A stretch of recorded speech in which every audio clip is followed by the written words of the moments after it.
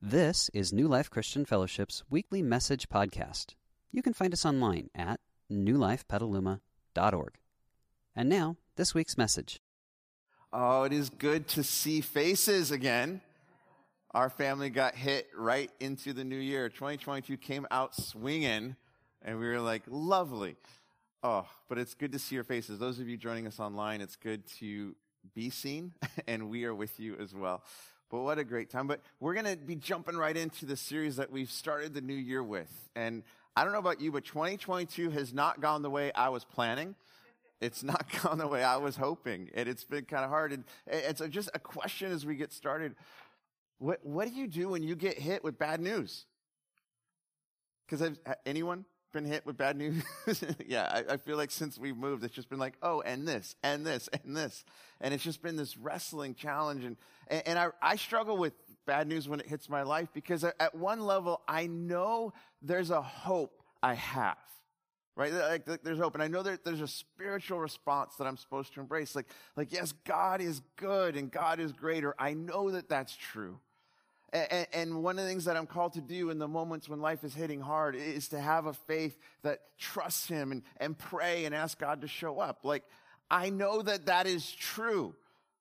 But here's the reality. I still get spun when the bad news hits me. And I wrestle with, okay, so what do I do with that? Like, how do we ground ourselves in the hope we do have when life hits us hard and we find ourselves spinning? Because there is an incredible hope that we can have when we see God at work in our story. That God is so good and so for us. And the reason we can have this hope is because of what He's done for us through Jesus. I mean, God looks at us in the mess and the brokenness of our lives and in our stories, in the things that have happened to us, the wounds that we've experienced, and in the things we've done. The wounds we've caused, this thing called sin that wreaks havoc in our world. And God looks at us in all of it and says, and I love you so much. Look at what I'm going to do for you. I'm going to send my Son into the story. Jesus is going to show up and do a work on your behalf so that every single one of us can have the hope of a new life in Him. And that's the reason we can have hope, is because Jesus is on the scene and doing something in our lives and in our story. And when we grab hold of that, we can begin to realize it doesn't matter the circumstance today. Circumstance today doesn't determine God's love for me. God's love for me is demonstrated in what He's done in Jesus. 2,000 years ago, God says, here's the proof of my love. Nothing today can take that away. And God is greater because of what we see. Jesus overcame death itself so we could have the hope of life. See, there's a reason we can have hope. Yet I am still spun when life hits me. When I woke up on January 1st, Happy New Year. I don't feel so good. What's going on? Do a little nasal swab and be like, oh, COVID. Well, that's not how I thought the year was going to start. And then as we roll into this week and we're excited to get back into the swing of things and our quarantine is over, and then it's just like, hey, everything's shutting down once again. It's like, no. And so I would love to tell you, like, as one of your pastors, like, my faith is rock solid. But as a human being, friends, I get spun. How about you? I get spun all the time. So how can we ground ourselves in this hope that is true when life hits us hard? And this is one of the reasons we're taking a look at the life of this guy Daniel and his friends as we roll into this new year, because there's things we can learn from those who've gone before us. And as we take a look at Daniel's story today, I think we're going to see something that Daniel does that can help give us a picture of how we can ground ourselves in the hope that we have. And so I want to jump in and continue Daniel's story. And we got to jump in and start it last week when Ron was showing us the first chapter of the book of Daniel. And Daniel's story takes a dark turn. So he was living his life with his friends and things are good. And then this empire comes in. The Babylonians come in and basically say, you're ours now. And they conscript, i.e. kidnap Daniel and his friends and force them to go to a whole new place, learn all things Babylonian. Talk about a bad day. You know, it'd be kind of like if Canada had a beef with Mexico, and on their way down to go fight Mexico, they just sweep all of us up and take us back to -30 for the rest of our lives. Like, that would not be a good day. And so here's Daniel now trying to figure out, how do I live my life? And we saw last week that he determined in his heart, God, I'm going to serve you. I'm not going to give up on you, even though this doesn't make sense or this isn't fair. And as Daniel trusted God, God was positioning him to be a person of influence in his context. And so we're going to see now Daniel's going to get hit with some bad news again. And we're going to see what he does to give us a picture of how we can ground ourselves in the hope that we can have. And so we jump into chapter 2, and it starts with Daniel's not even in the situation that's about to happen, but he's going to get the ripple effect of it.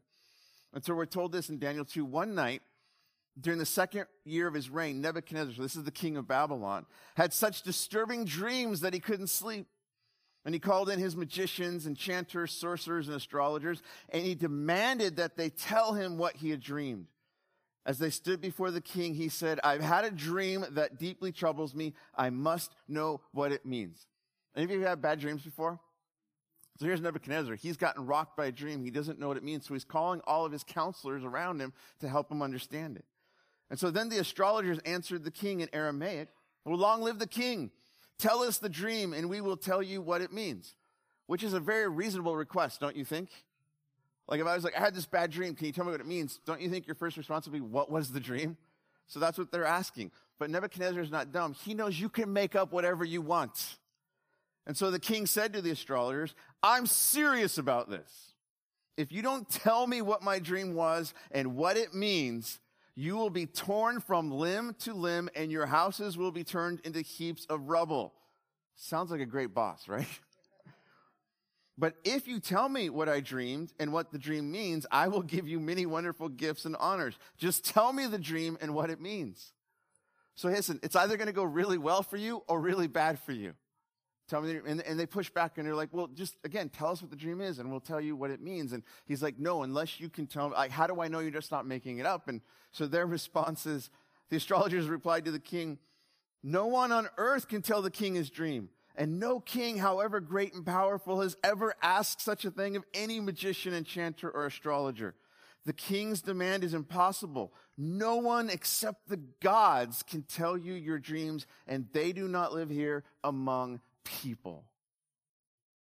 Again, kind of a reasonable response, right? But if you're Nebuchadnezzar, the king was furious when he heard this, and he ordered that all the wise men of Babylon be executed. And because of the king's decree, men were sent to find and kill Daniel and his friends. Okay, so this is a bad news moment, right? Like, I don't know if have you ever just gotten like the inner office memo? Like policy changes coming or something, and you're like, this isn't good. I mean, here's Daniel. He wasn't even in this situation, and suddenly he's caught up because he's in that category as the rest of these guys. And this word comes out, the king is coming to kill you. What do you do in a moment like that? Because he can't run, he can't escape, he can't get away from it. And I love what we're going to see Daniel do here, so let's pay attention as he responds. And so when Arioch, the commander of the king's guard, came to kill them, Daniel handled the situation with wisdom and discretion. Think it's like someone breaks into your house and they're going to kill you. Let's just talk. And this is Daniel's response here in this first moment. And he asked Arioch, why has the king issued such a harsh decree? And so Arioch told him all that had happened. And Daniel went at once to see the king and requested more time to tell the king what the dream meant. Because remember, he wasn't there in that first group of people. He wasn't able to be a part of that. And so his response is, okay, king, can we just have some more time? And then what does Daniel do? As a person who has faith in God, as a person who trusts in the greatness of God, I love what Daniel does next, because this is a clue of how we can ground ourselves in hope. Look at what he does next. Then Daniel went home and told his friends, Hananiah, Mishael, and Azariah, what had happened.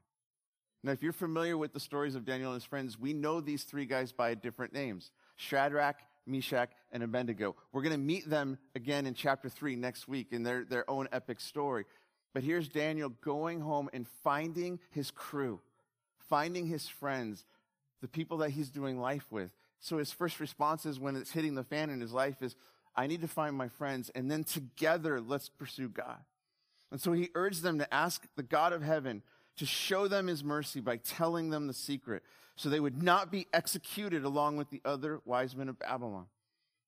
So his response is to find his friends, and then together let's go before God and ask for his help. And then that night, the secret was revealed to Daniel in a vision. And so God shows up. God meets Daniel and his friends in the midst of this moment in their pursuit of him together and gives them the answer. So Daniel now knows what the king's dream is. And so Daniel's response to this is that he praised the God of heaven. And he said, praise the name of God forever and ever, for he has all wisdom and power. And he controls the course of world events. He removes kings and sets up other kings. He gives wisdom to the wise and knowledge to the scholars. He reveals deep and mysterious things and knows what lies hidden in darkness, though he is surrounded by light. I thank and praise you, God of my ancestors, for you have given me wisdom and strength. You have told me what we asked of you and revealed to us what the king demanded. That's a good moment, right? You suddenly realize I can now respond to the situation because God has shown up as me and my friends have pursued him together. And so then Daniel went to see Arioch, whom the king had ordered to execute the wise men of Babylon. And Daniel said, don't kill the wise men. And I love this. He could have just said, kill them, but don't kill us. But he realizes he's got a responsibility in this context. So don't kill them. Take me to the king, and I will tell him the meaning of his dream. And Arioch quickly took Daniel to the king and said, I have found one of the captives from Judah who will tell the king the meaning of his dream.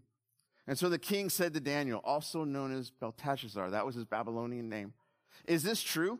Can you tell me what my dream was and what it means? And again, I love how Daniel is going to see this as a moment to make God great and not himself great. Because look at his response. Daniel replied, there are no wise men, enchanters, magicians, or fortune tellers who can reveal the king's secret. Well, that's a pretty brave opening line, don't you think? Saying this to the guy that was going to kill you. And yet Daniel's so confident in God at work in his story that he can just speak truthfully. Nebuchadnezzar, the reality is there is no one who can do this, but there is a God in heaven who reveals secrets. And he has shown King Nebuchadnezzar what will happen in the future. Now I will tell you your dream and the visions you saw as you lay on your bed. And while your majesty was sleeping, you dreamed about coming events. So your dream, Nebuchadnezzar, was about future things that will happen. And he who reveals, this is God who reveals secrets, has shown you what is going to happen. And it's not because I am wiser than anyone else that I know the secret of your dream, but because God wants you to understand what was in your heart. And here's Daniel now, and he's going to tell him the dream. And we're not going to spend a lot of time looking at it, but it's this dream that Nebuchadnezzar had of this magnificent statue made out of layers of different materials. And the top of the statue was pure gold and radiant, and yet each successful layer coming down was less and less valuable till you get to the bottom of a feet that was made of clay and iron ore. And then this rock is carved, and it smashes the whole statue. And then the rock grows to become a mountain that becomes the greatest kingdom in the earth. And the gist of what God is trying to help Nebuchadnezzar to understand is, dude, you're not all that. Yeah, you have a magnificent kingdom, but there is a God who is greater than all things, and his kingdom will never end. And Daniel is telling Nebuchadnezzar, God wants you to understand what's going on in your heart. You're full of yourself. And God's trying to help you understand something here. And then Nebuchadnezzar doesn't really get what the dream is about, as we're going to see next week when he makes this big statue. But his response to Daniel telling him this is that then King Nebuchadnezzar threw himself down before Daniel and worshiped him. See how he's missing the point? And he commanded his people to offer sacrifices and burn sweet incense before him. And the king said to Daniel, truly, your God is the greatest of the gods, the Lord over kings, a revealer of mysteries, for you have been able to reveal the secret. And then the king appointed Daniel to a high position and gave him many valuable gifts. He made Daniel ruler over the whole province of Babylon, as well as chief over all his wise men. And at Daniel's request, the king appointed Shadrach, Meshach, and Abednego, those are his three friends, to be in charge of all the affairs of the province of Babylon, while Daniel remained in the king's court. So that turned out pretty good, right? Like, here's Daniel, like life hits him hard. And what we see in this moment is that God was greater. That truth was true the entire time. But how Daniel responds gives us a clue of how we can ground ourselves in the hope that we need when life hits us hard. Because I promise you, if 2022 hasn't hit you yet, it will. And so how do we ground ourselves in that hope? And I love what Daniel shows us here in this moment that we can see, because there's a deep wisdom that we see in how he responds to this dire situation. Because immediately after he goes to the king and asks for more time, what does Daniel do? Where does he go? To whom does he go? See, I think the Bible answer would be he goes to God first. But that's not what he did, was it? He went and found his friends. He went and found the people he was doing life with. And then together, he's like, let's pray. Because you and I, we are in this together. And let's see what God wants to do in our story. And Daniel understands that life is not a solo venture. It's a life that's meant to be lived in relationship and in context with other people. That's the wisdom of Daniel in this moment. There's this proverb in the book of Proverbs that Daniel would have known. Proverbs 17:17, it says this. It says, a friend loves at all times, and a brother is born for adversity. Now, as a teenager growing up with an older brother that I didn't like, I thought that proverb meant a brother is born for adversity. Because I have a brother, I have adversity. That's what I thought it meant. That's not what it means. What it means is that there are people in your life that are there for when it hits the fan. There are people that God wants to place in your life that are there for when life gets hard. And that's a true friend, a friend who loves at all times. Not just the good times, not just when you look pretty, but when it's fallen apart. Those are the people that step into your story, and they're there for you. And this is what Daniel's helping us understand, to see the importance of how God created us to experience life. See, life is a relational endeavor. It's one we're meant to do together. And yet the incredible thing about Daniel, from what we've learned of him, he could have easily tried to solve this by himself. Because when we meet Daniel in the first chapter, one of the things we're told about him is that as he trusted God with the story, God actually gifted him with the ability to understand dreams. So when the inner office memo came, Arioch comes in like, I'm going to kill you now. You know, Daniel could have asked for more time and then just said, okay, God, let's figure this out together, you and me. And yet that's not what Daniel does, because he understands something. He understands that life is meant to be lived together. He understood the importance of relying on and leaning on the people around him in his story. And as we zoom in, Daniel shows us this deep truth about life, that life is meant to be done together. See, that's how God has created us. We're not meant to live our lives independent from each other. We're actually meant to do life with each other, helping each other face the hard things in life, helping each other walk together and hold on to that hope that we have because of Jesus at work in our stories. And see, this is why when we encounter Jesus and he begins to show up in our lives and suddenly we realize, I need you. I need you to do something for me that I can't do for myself. When he invites us to step into this new life he has for us, he calls us into a community together, a community that he calls his church. And Jesus' church is not a building or a program. Those are just tools that a church uses to help gather together at different points in time. But the church is a people doing life together as we pursue Jesus and what he wants to do in our stories, which explains some things. It first of all explains why church is so messy. Have you noticed that? Like, church doesn't always get it right. You know why? Because it's us. We're messy. I can tell you, I know that there are at least two reasons why this church will be messy. You're here and I'm here. And I don't mean to say that to insult anyone, but like, come on, I'm a work in process. How about you? Which is why I need Jesus. And so at some level, we shouldn't be surprised that church will be messy, because it's people that recognize they need help who are now trying to follow Jesus. And the goal should be not to justify our mess, but to surrender it to Jesus and say, yeah, that's why I'm following you. How about you, friend? Yeah, let's walk together. And it's okay to limp and it's okay to hurt, because we're his mess now, and he loves us so well that we get to walk with him into what he has for us. But that's what it means that we're churches of people who are seeking to experience and share in this new life that Jesus has together with him. And as we do this, as we learn to be church together, we actually help each other hold on to this hope that we have because he's at work in our stories. I love how the writer of Hebrews captures this, writing to the first Christians, helping them understand what God has done in their story and what Jesus is up to. And in Hebrews chapter 10, the writer of Hebrews writes these words, and catch the plural language here. It says, let us hold tightly without wavering to the hope we affirm, the hope that we can have. And here's why. For God can be trusted to keep his promises. Like, God is good. He's never going to fail us. We can hold on to that. But how do we do that together? Look at what the writer goes on to say. Here's how. So let us think of ways to motivate one another to acts of love and good works. And let us not neglect our meeting together as some people do, but encourage one another, especially now that the day of his return is drawing near. See that this picture of people doing life together, not giving up on each other, not quitting because it's inconvenient or hard. And I get it. It's hard right now in the midst of what we're walking through to do that, but we still have the means to stay connected if we choose to. And what we see here is that there are gifts that we can actually give each other if we will lean into how Jesus calls us to be community together. They're gifts that he gives. Do you understand that when he brings us together as his church, we are actually gifts to one another? I know sometimes we want the gift receipt, right? But the reality is that he's like, no, I've brought you together so you can actually help each other. Just like we see Daniel and his friends doing in that moment.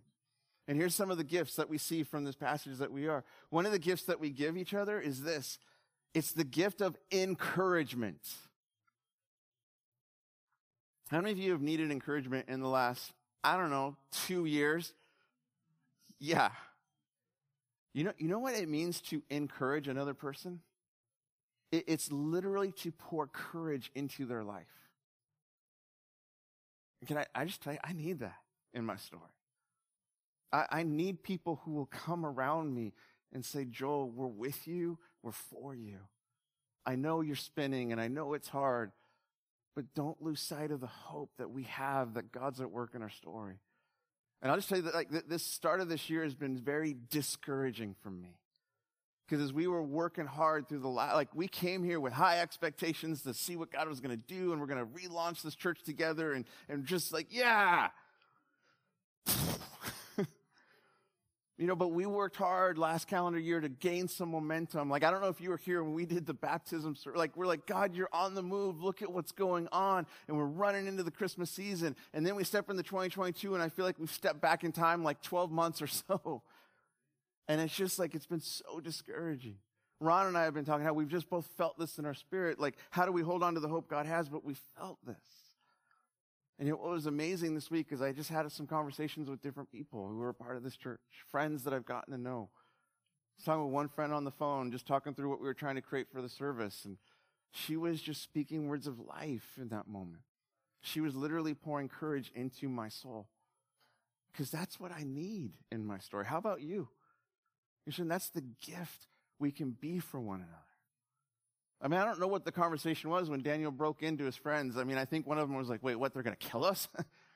But somewhere in that, I think maybe they were like, but we know God's good and God's for us, so yeah, let's lean in together. And somehow they poured courage into each other's lives, and they pursued God. God help us, and God showed up in the midst of that. But that's one of the gifts that we give to each other, is that the gift of encouragement. Here's another gift that we can give each other as we go through life together. It's the gift of inspiration. Have you ever just seen somebody do something that seems so crazy, but they trusted God? God was at work in their story. They stepped up, and something amazing happened because they trusted God. God used them to do something. I need people like that I look at in my life, because I can't generate that on my own. I need people who are chasing after Jesus, running beside me, who say, look at what he's doing. Let's get after that together. I know it's scary. I know it's big. But I need you in my story. And I would think at some level you need me in your story.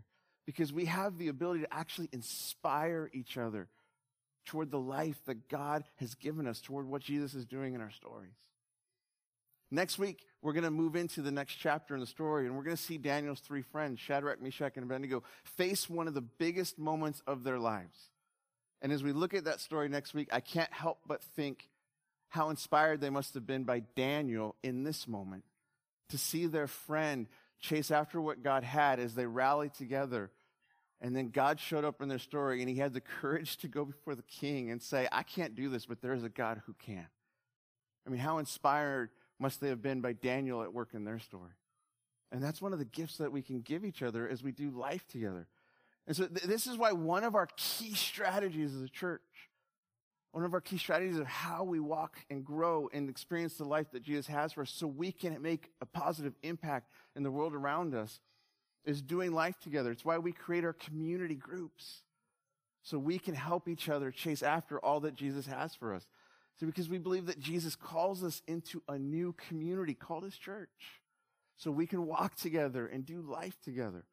That's why we work hard to try to build a culture in our church that creates space for this. And it's not always easy, and we're figuring it out in the middle of COVID, but we're committed to it because we will always be better together than going it alone. You will go farther with others in the journey of faith that Jesus has for you than just trying to figure it out on your own. So showing up just once a week or so, you're going to hopefully be inspired and see what God wants, but you're going to grow so much more when you're walking with other people. Because life is better together, because life is a relational endeavor. That's how God created us. That's why he gives us to one another to help each other. And yet it's easy to miss this, isn't it? It's easy to miss this. And I want to push on a couple of reasons why we sometimes miss this. And I'm not trying to pick on you, but I just want to wrestle with you because I can miss this too. And here's some of the reasons why. 3 reasons why we can sometimes miss this. Sometimes we miss this because we're asking the wrong question. And this is the question I think sometimes we ask when we hear a talk like this. Well, who does this for me? Have you ever wondered that? Have you ever wrestled with that? Have you ever just asked that question? Who's doing this for me then? Because yes, I agree with the things that we're talking about, but I'm asking the question from the standpoint of like, I don't seem to be experiencing this from other people around me. And suddenly we get hung up on that question that we miss the more important question, which is, for whom am I doing this? For whom am I being church? And see, that's a scary thing to take because that's actually, it's a risk to take that step towards pouring out towards another person because we're like, well, what if it's not reciprocated? And all those questions and things that we can wrestle with and feel. But yet what Jesus oftentimes calls us to do is to get over ourselves for the benefit of others, trusting that when we do that, we'll actually find the thing we're looking for. Because I guarantee you, if you're asking that question, you're not the only one. But if you will take that first step towards another person, watch what God wants to do to meet you in that as you're seeking to meet the needs of another person. And so maybe you're on the fence, like, I don't know if I really want to do a group or not. Just see what God has for you. Step into those moments. Seek to be for others what you desire for yourself, and watch how God can meet you in that. That's one reason we can miss out. Sometimes we can miss out, though, for another reason altogether. And sometimes we can just miss out because, well, life is super busy. Anyone out there busy? Remember when you were a kid and you thought it would be easier when you got older? Pay attention right now. Like you just like your life. Like once I get done with school, it'll be a breeze. And then you like try to figure out a career, and you're like, I don't like this job, and you know what I mean. Like it's not like it slows down. I have friends who are now retired, and they're like, it's busier than it's ever been, and I'm scared to death. I'm like, what do you mean? And here's the reality: life will always be busy. Busyness is just a part of life. What we have to choose to do is to take the time that we have and invest it in the things that matter most. And so sometimes what that means is that we have to say no to good things so we're freed up to say no to greater things. And be willing to commit to the relationships that will help us grow as we help others grow. And yet sometimes when we're in a busy season, it's not necessarily what we need is to subtract things from our life. Sometimes when you're in a busy season, you actually need to add the right things. So if you think of busyness as like walking a tightrope, right? And like the last thing you want when you're trying to find balance in life is one more thing to carry, unless it's the right thing. Because you watch people who do the high wire act, what are they holding in their hands? Like a long pole, right? Because what that pole does is it actually gives them balance. They've had to actually add something to their life to give them the balance they need to keep walking the path in front of them. And that's what relationships can be like. Again, like I'm a deep introvert, right? So if you, this isn't on my notes in terms of excuses, but if you're ever like your excuses, I'm just an introverted person, I'm sorry, I ruined that for you. Because I'm also a deep introvert, but what I've come to realize is I still need people. And there have been times in my life where the last thing I want to do is go to another thing. And yet when I'm on the other side of that other thing with people that I'm doing life with, I realize that's exactly what I needed. I needed those voices. I needed those people in my life. And so what we don't want to do is to find ourselves, and the greatest of tragedies of life is that we suddenly find ourselves isolated when life hits the fan. And we're isolated and we don't have anyone else that we're walking with because we haven't invested in the relationships around us. Right? So be careful that you don't let the pace of life determine your participation in doing life with other people. But then there's one more reason why I think sometimes we miss this. And I think we miss it sometimes when we're in this place of saying, like, I get it, but I'm good. I'm good. Actually, maybe none of us are there because of the reality of where life is, but can you remember a time in your life when you were good? And you were just like, it's okay. This is for people that are really hurting or need this, but I'm good right now. I want to challenge you with a thought. When you're in those moments when you're good, maybe you're good for a reason. And that reason is the people sitting around you right now. Like maybe you're good for a reason because God actually wants to use you in a season of strength to be strength for people around you. To be the one who comes alongside of someone and says, you can lean on me, friend. You can walk with me in this season because I guarantee you we're not all going to be in the same place at the same time. We're not all going to have the same struggles in the exact same moments, but we will all have them at one time or another. And there will be times when I need to be strength for you, but I will need you to be strength for me. And so what if in this moment of being good, God actually wants to use you to be the answer to someone else's prayer in this coming season? What a beautiful gift that you get to be a part of someone's story. And when you step into that moment, there's parts of your faith that come to life when you realize you get to be for others and you're like, it's not all about me and I've been set free from self-centeredness and God, look, you're using me to impact another person's story. That's exciting. And so I love the brilliance of Jesus, how he invites us into new life with him. But he doesn't leave us on our own to figure it out. He brings us together to be a part of a community that he calls his church together so that we would never have to walk alone as we walk with others. And so here's a question I have for you as we continue to move into this new year. Who are you going to be church with this year? Because 2022 is coming out swinging. Christy made the joke earlier today, like when we saw the tsunami warning, and we're just kind of like, yeah, that's about right. That's just, all right, par for the course, here we go. The tsunamis are going to come, friends. So who are you going to be church with?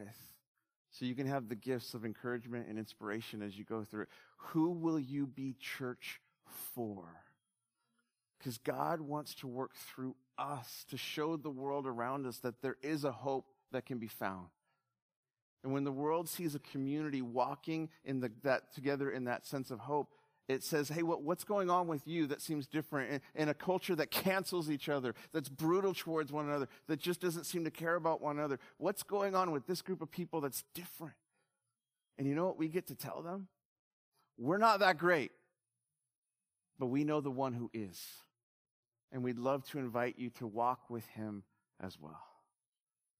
And so let me pray for us as we head into this time of worship with God. And so, Father, thank you. Thank you that you are so good to us. Thank you that no circumstance today can change the fact that you are for us, that you love us. The proof of that is in what you've done for us. And yet, God, I know I get so spun with life that I lose sight of that. So today, would you give us a glimpse once again of your goodness? Would we see the wisdom of what Daniel did and follow in his path and walk with others as we head into this year so that we can be gifts to one another to encourage each other and inspire each other in all that you have for us. And so, Lord, thank you for your love and your goodness. Thank you that we can have life because of you. Jesus, we want to make much of you in this coming year. So help us to walk together so we can do it together with you. Amen. We hope you enjoyed this week's message. You can find more information about New Life, including contact information, at newlifepetaluma.org. Thanks for listening.